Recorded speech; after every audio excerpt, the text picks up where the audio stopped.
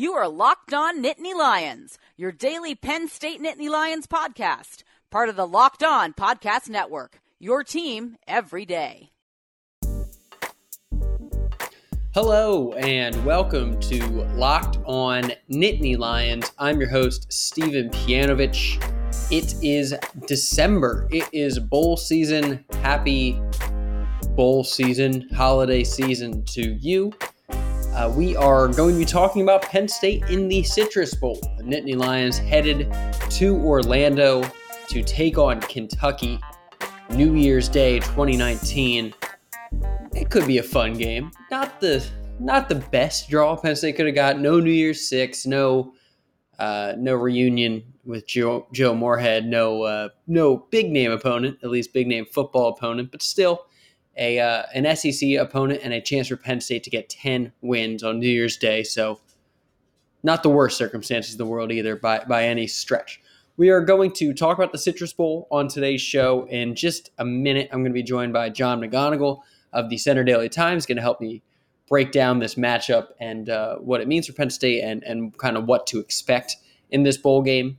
Again, my apologies for not having a ton of shows in the last couple weeks, just between the season ending and also some general busyness and technical difficulties. Haven't been able to get as many shows out as I would have liked.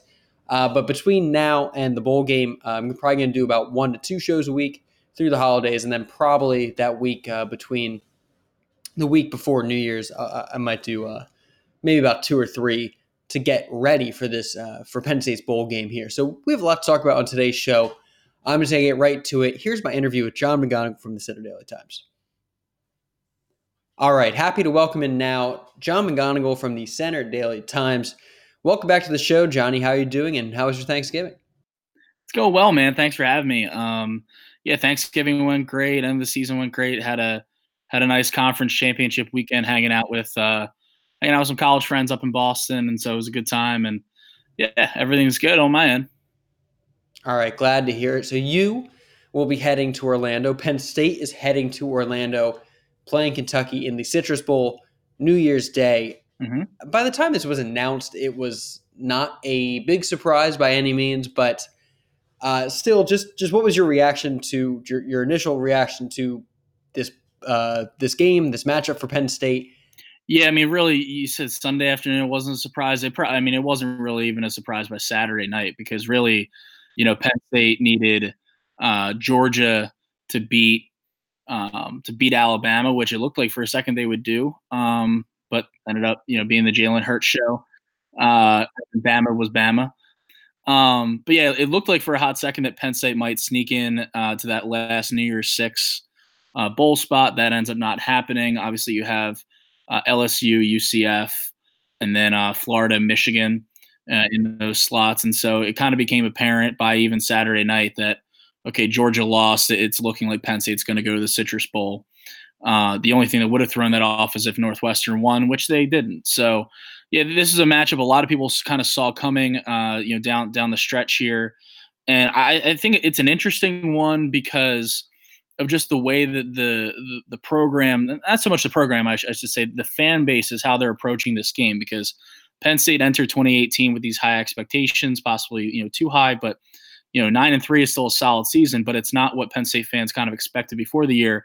Meanwhile, Kentucky hasn't had a 9-win season since 1984. So this is a historic season for the Wildcats. Obviously, a basketball school, but they've been getting behind their football program this year, and it's been kind of a magical season of sorts for them. So for Kentucky, I mean, for both teams, they want to get to 10 wins, but it'll just kind of be interesting to see, how many Kentucky fans show up in Orlando. I'm excited to get down there because it's cold up here, and it's not cold in Orlando. Yeah, big deal for Kentucky. I'm not sure how much that fan base is going to travel. Kentucky obviously has a big basketball fan base, but we'll see how much they travel for a football game. Penn State, of course, will be there. I'd expect it to be, 70-30, 65-35 at least, Penn State fans?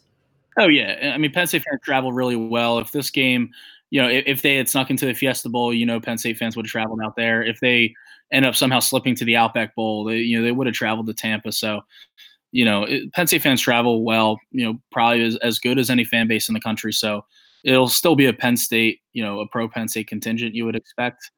But definitely some Kentucky fans down there because they don't get to go to these games often, Stephen. Yeah, and it can be a fun game. Like, this is a good Kentucky team, and it could end up being a really good game. I'm not sure. But when you look at the other couple matchups that Penn State was possibly going to have within the last week or two here, it kind of boiled down to they're going to play either LSU, Mississippi State, or Kentucky. Kentucky is probably the least fun of those because with LSU, you get a top 10 team, a big-name opponent. With Mississippi State, you obviously get the reunion and the matchup against Joe Moorhead and a ton of storylines there. So this, unfortunately, is not the funnest of the three. Exactly. I was really pulling for Mississippi State because of all the storylines, like you mentioned, the Joe Moorhead versus James Franklin thing, obviously the Bob Shoop situation, him being the defensive coordinator with Mississippi State, and he sued Penn State after leaving and all that stuff. I mean, Bob Shoop coaching against his son who was on the Penn State roster, doesn't play, but I mean, that just all the storylines, it would have been pretty crazy. But no, I mean, we should be in for a good game. I mean, if Benny Snell, the running back Kentucky, and their linebacker kind of hybrid DN Josh Allen, who was going to be a high draft pick, if they play, then this will be a really entertaining game with some NFL draft prospects in it. If they don't play, it might be less entertaining. That's kind of unsure right now. But there are some talented guys in this game to look forward to playing. But yeah, like you mentioned, I mean, LSU, just being LSU would have been bigger, and then Mississippi State with the storylines would have been pretty cool too. Oh yeah, I didn't even think about Bob Shoop. That's a good point. Oh yeah, would have been fun. Maybe next year. Very interesting. So I know you haven't. The team hasn't had a lot of media availability or anything in the last couple of days. But what do you have an idea of what we can expect from Penn State? Is this going to be business as usual for the Nittany Lions in this game? And on that same token, unlike last year, Penn State doesn't have anyone projected to be a top 15, top 20 first round draft pick. Really, is it your indication that everyone will play in this game for the Nittany Lions? It's not a situation like you said. It's not like they have a Saquon Barkley. They're not going to have a guy that goes in the top 10 where your investment is that great of a stake, at that great of a it could be an issue. I do think there are guys who could leave early. Talked about Miles Sanders before, and for a guy like that, he's put together a really good season. He's probably going to pass Saquon's rushing totals from last year. And, he's looked really good. But the thing is, with a guy like that, I don't think he's ever going to get to, like, first-round status. So if he were to come back, I mean, right now, if he's looking at a second, third, even fourth-round projection, say that's the case for him, I think that would be good enough to leave for him. But that's obviously a decision he has to make. And then you're looking at guys, even, Sharif Miller, I think might leave. And he's had a really good year. Connor McGovern is a guy who has been rated pretty highly by the likes of Mel Kiper as a guard prospect, but he also has the versatility of playing center because he started there before for Penn State as well. So that's interesting. But I don't think any guys who would sit out. I don't think you're going to see that situation. Yeah, and Saquon he even played in that game, which was kind of crazy to think about. Exactly, yeah. I mean, he was on a little bit of a snap count kind of deal. They worked in Miles a little bit more, but yeah, I mean, he played. So if it wasn't going to happen last year, I don't think, I don't think any of the Penn State players have this kind of mindset that, not that it's a bad mindset at all. You got to protect yourself, but I don't think you're going to see that situation at all this year. Yeah, and it seems like Penn State's going to, and they kind of did this last year, and they've even been kind of doing it in the last couple weeks in the regular season, using their young players in those more often, I should say, like Jahan Dotson's and Justin Shorter, PJ Mustipher, guys that are getting more playing time in recent weeks. Yeah, I mean, like they've kind of been doing over the home stretch of the regular season. Justin Shorter is going to be able to play in this game and not burn his red shirt. And Jahan Dotson, obviously has been coming on strong pretty well. I don't think you're going to see a situation where it's like, okay, let's get Tommy Stevens some quarterback reps and some series and stuff like that.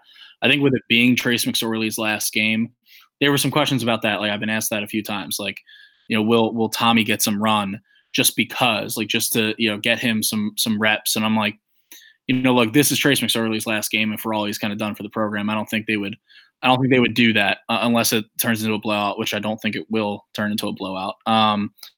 So no, I think just kind of business as usual. I don't think you're going to see anything too crazy, but expect the freshmen who are able to play in reserve and keep their red shirt, expect them to play because they have been playing, and there's no reason not to throw them out there and see what's what. We have to step away for a quick break. Stay with us on Locked On Nittany Lions. So we've seen this freshman class really make an impact, and I guess we expected it, there were certain expectations for this class coming in because of the way it was ranked. And if you look back throughout, since the recruiting rankings started maybe 15, 20 years ago, this was Penn State's most talented recruiting class. There were high expectations, a lot of big names in it, and a lot of those guys have panned out really well and maybe have at least met or sometimes exceeded the expectations that were set out for them in their first year playing college football. So it's been impressive for them.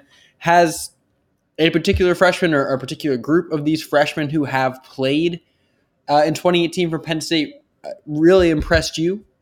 Yeah. I mean, the expectations were incredibly high for Micah Parsons, and he's come in and pretty much met those, leading the team in tackles and all that. I'm really impressed with what Pat Freiermuth has been able to do. I was kind of on the Pat Freiermuth train before the season, just given his measurables and everything like that. And he stayed an extra year in high school, and he's leading the team with 7 touchdown catches. Actually, so I mentioned at the top of the show, I was visiting a buddy in Boston, so I actually went out to his high school. So he's a Massachusetts native. Went out to his high school, which is a really small private school with like 300 kids in it total. And he basically came in and kind of saved the program a bit. I'm doing a bigger story on that later this week, and should be pretty fun. The interviews there were great, and they admire him up there. So he's made a huge impact in Happy Valley. I look what PJ Mustipher has done too, and especially over the recent weeks. I mean, he was on the field late against Wisconsin, has made some nice stops, and he's a guy who Penn State's going to be relying on, not just next year, but in years after that as well. So yeah, I mean, we talked about Jahan Dotson too. So this freshman class has really performed well, and I'm really impressed, especially with what Parsons and Freiermuth have done. Yeah, he's had an unbelievable year, and I'm definitely going to check out that story.